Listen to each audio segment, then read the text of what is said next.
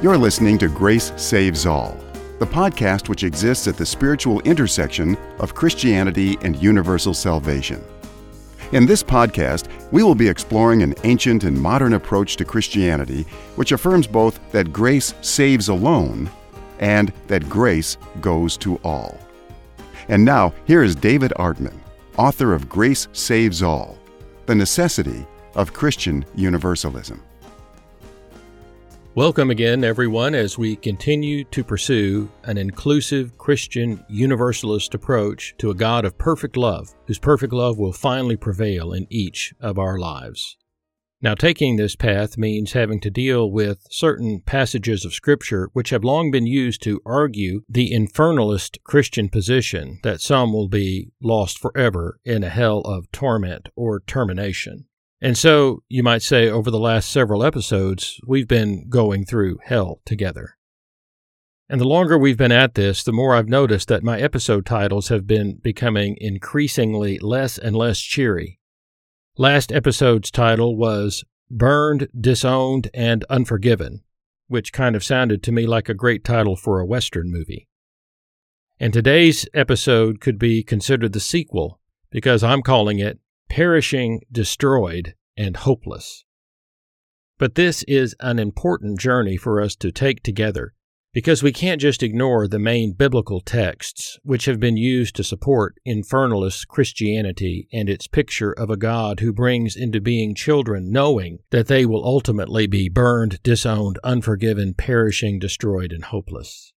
Infernalism affects the way the Bible is read and translated, and in today's episode we look at three excellent examples of this. We will look at three well-known texts which are said to support the infernalist position, and we will be looking first at how the NIV, the New International Version, a favorite of evangelicals, translates these texts as illustrations of how choices in biblical translation can affect the way we see things.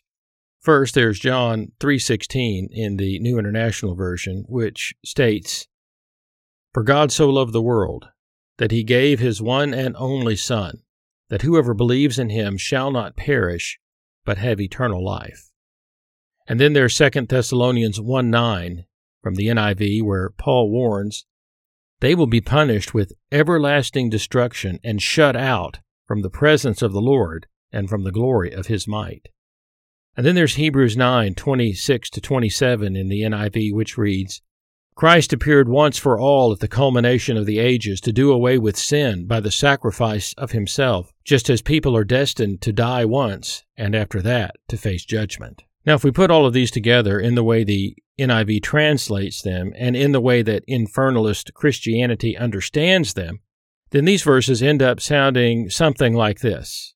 Well, we'll start with John 3:16 in the NIV, as we've seen, reads, "For God so loved the world that he gave his one and only Son, that whoever believes in him shall not perish, but have eternal life." In infernalist Christianity, this comes out sounding something like, "God may have loved the world, but if you never believed in Jesus in this life, then don't think you'll ever be in heaven after this life, because your destiny is to perish," which either means goodbye forever, as in you are on the road to non-existence, or goodbye forever, as in you are going to be tormented forever and ever.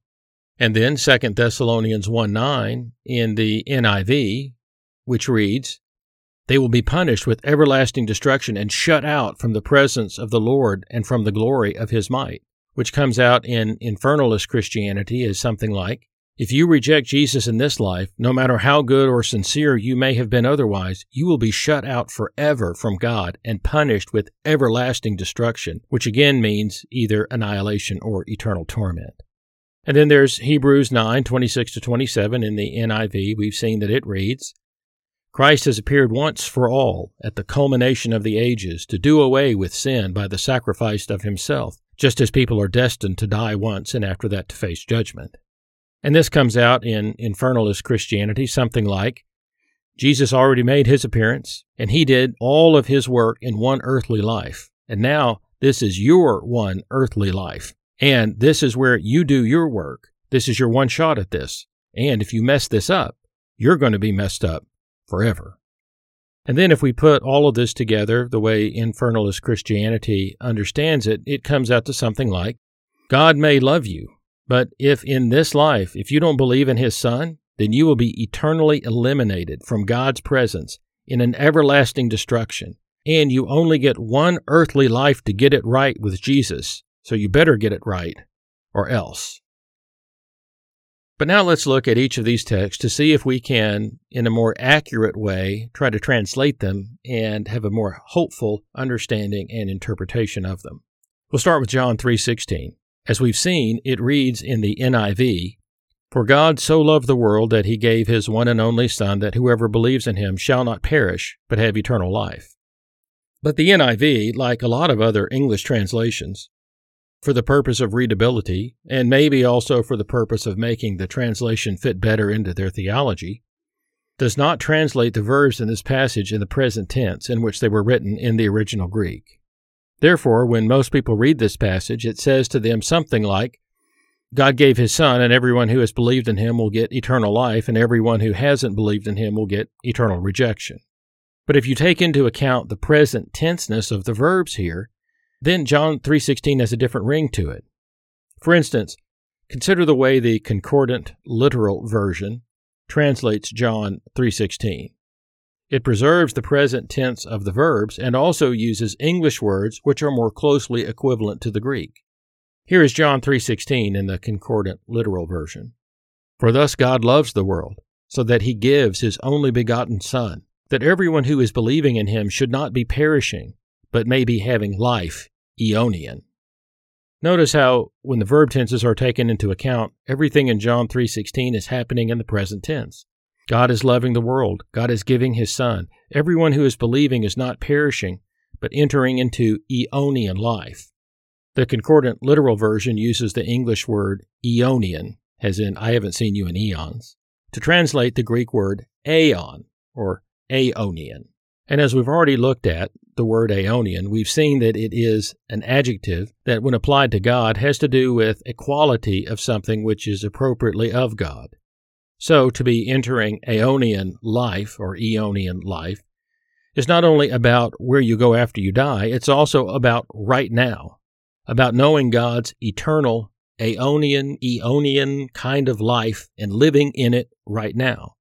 The word for perishing in this text in John 3:16 is based on the Greek word apolumai, which we've also already looked at as well in previous episodes, and we've seen how apolumai has to do with being in a state of lostness and destruction, but not being in a state of non-existence.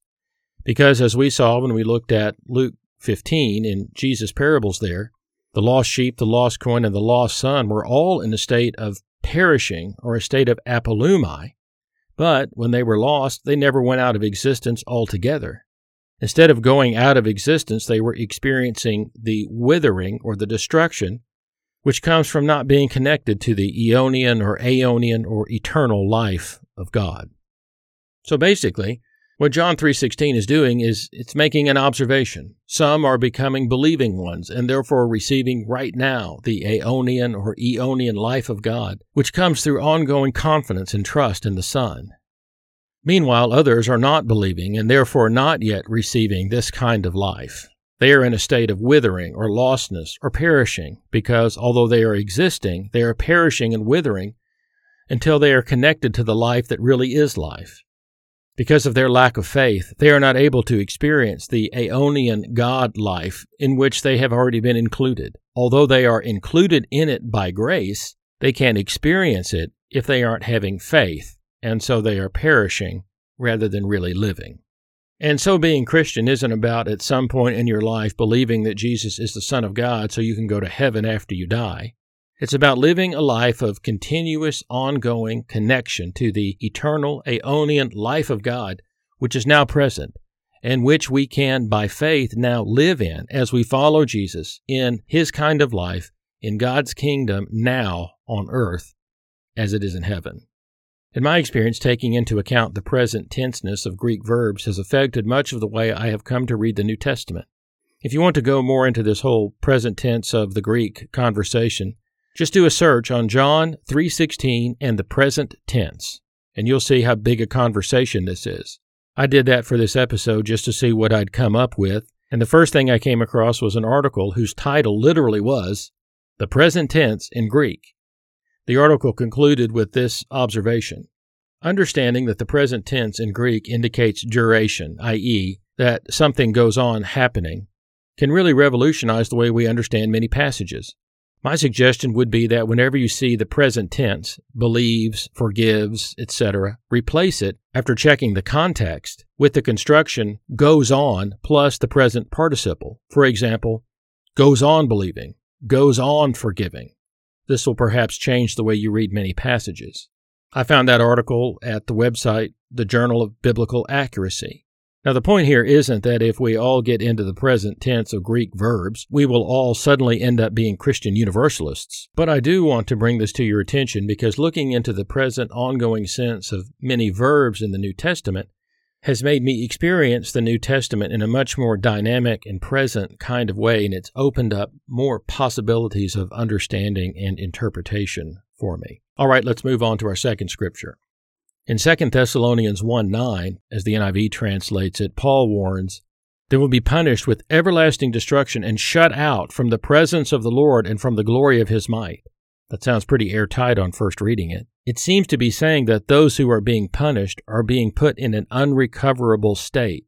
They are seemingly being shut out from God forever by an everlasting destruction which comes from God. However, there's another way of looking at this text in the original Greek. Young's literal translation renders the verse as saying that the guilty shall suffer justice, destruction, age during, from the face of the Lord and from the glory of His strength. The concordant literal has it that the guilty shall incur the justice of aeonian extermination from the face of the Lord and from the glory of His strength. Jonathan Miller's translation has it that the guilty will proceed paying the thing that is right, ruin pertaining to the coming age from the Lord's face, even from the glory of His strength. David Bentley Hart translates it that the guilty will pay the just reparation of ruin in the age, coming from the face of the Lord and the glory of His might. In other words, what's happening here is that there is a destruction coming from God towards the guilty. The crucial translation question in this verse has to do with how to interpret the Greek word apo, which is like our English word from. Sometimes, depending on context, our word from can mean coming from, or it can mean away from. Also, the word translated as eternal is the Greek word aeon, which can also mean an age or mean of God when it's referring to God. Therefore, I think it's reasonable to think that a better way to translate this verse is to understand that it means that the guilty will experience an enduring destruction which comes from the face of God, not an enduring destruction which pushes them away from God forever. And the last verse we'll look at is Hebrews 9:26-27, which in the NIV reads, "Christ has appeared once for all at the culmination of the ages to do away with sin by the sacrifice of Himself, just as people are destined to die once, and after that to face judgment." Now, in the discussion about eternal destinies, the phrase from this verse about people being destined to die once and after that to face judgment is often used to mean that your destiny is set at death. You die once, and then you face judgment, and it's either heaven or hell forever. And you would naturally see this verse this way if you are functioning in an infernalist kind of Christianity. But from my Christian Universalist point of view, all I see here is that you live and you die, and then you face judgment. And I have absolutely no argument to make with that, because I strongly believe that God, as a part of God's grace, will give the necessary judgment to each of us, to each of God's children, but not to destroy us, but to restore us to ourselves and to God. Now, this judgment may take ages and ages to be accomplished, but that's not a problem for God. So now, when I look at these three verses from today and I put them all together, what I see is that I have this exciting possibility to be a believing one and to begin receiving right now the aeonian or eonian life of God, which comes through ongoing confidence and trust in God's Son. And that through ongoing trust and confidence in Jesus and through living this kind of life, I can transcend the troubles of this world and even the fear of death. And I can avoid the kind of perishing and destruction which will come my way in this life from God and after this life, if God so deems it necessary for my ultimate healing. Okay, well, we've been looking for a long time now at the various problem passages which the inclusive Christian Universalist approach has to deal with. But there's still one big scriptural challenge we will have to deal with, and that's the book of Revelation with all of its scary images, especially the lake of fire and the great white throne judgment. Because for many people in the infernalist Christian camp, it's the book of Revelation which most clearly signals a coming judgment in which some will be lost forever. So that's where we will go next time in our journey together, and we'll see if we can find hope for all, even in the book of Revelation, which I believe we can. In the meantime, I invite you to pursue with me the God of perfect love revealed in Christ, so that we can live right now in God's eternal kind of life. And we can also believe we are living in a grace that will finally save all. Thank you for joining us in this episode of Grace Saves All. You can help spread the word by sharing this podcast with others and by giving it a rating on iTunes. If you want to find out more about David, or if you'd like to leave him a message, go to his website, davidartman.net. In the meantime, let's work together to help a hurting world know about the greatest news ever announced.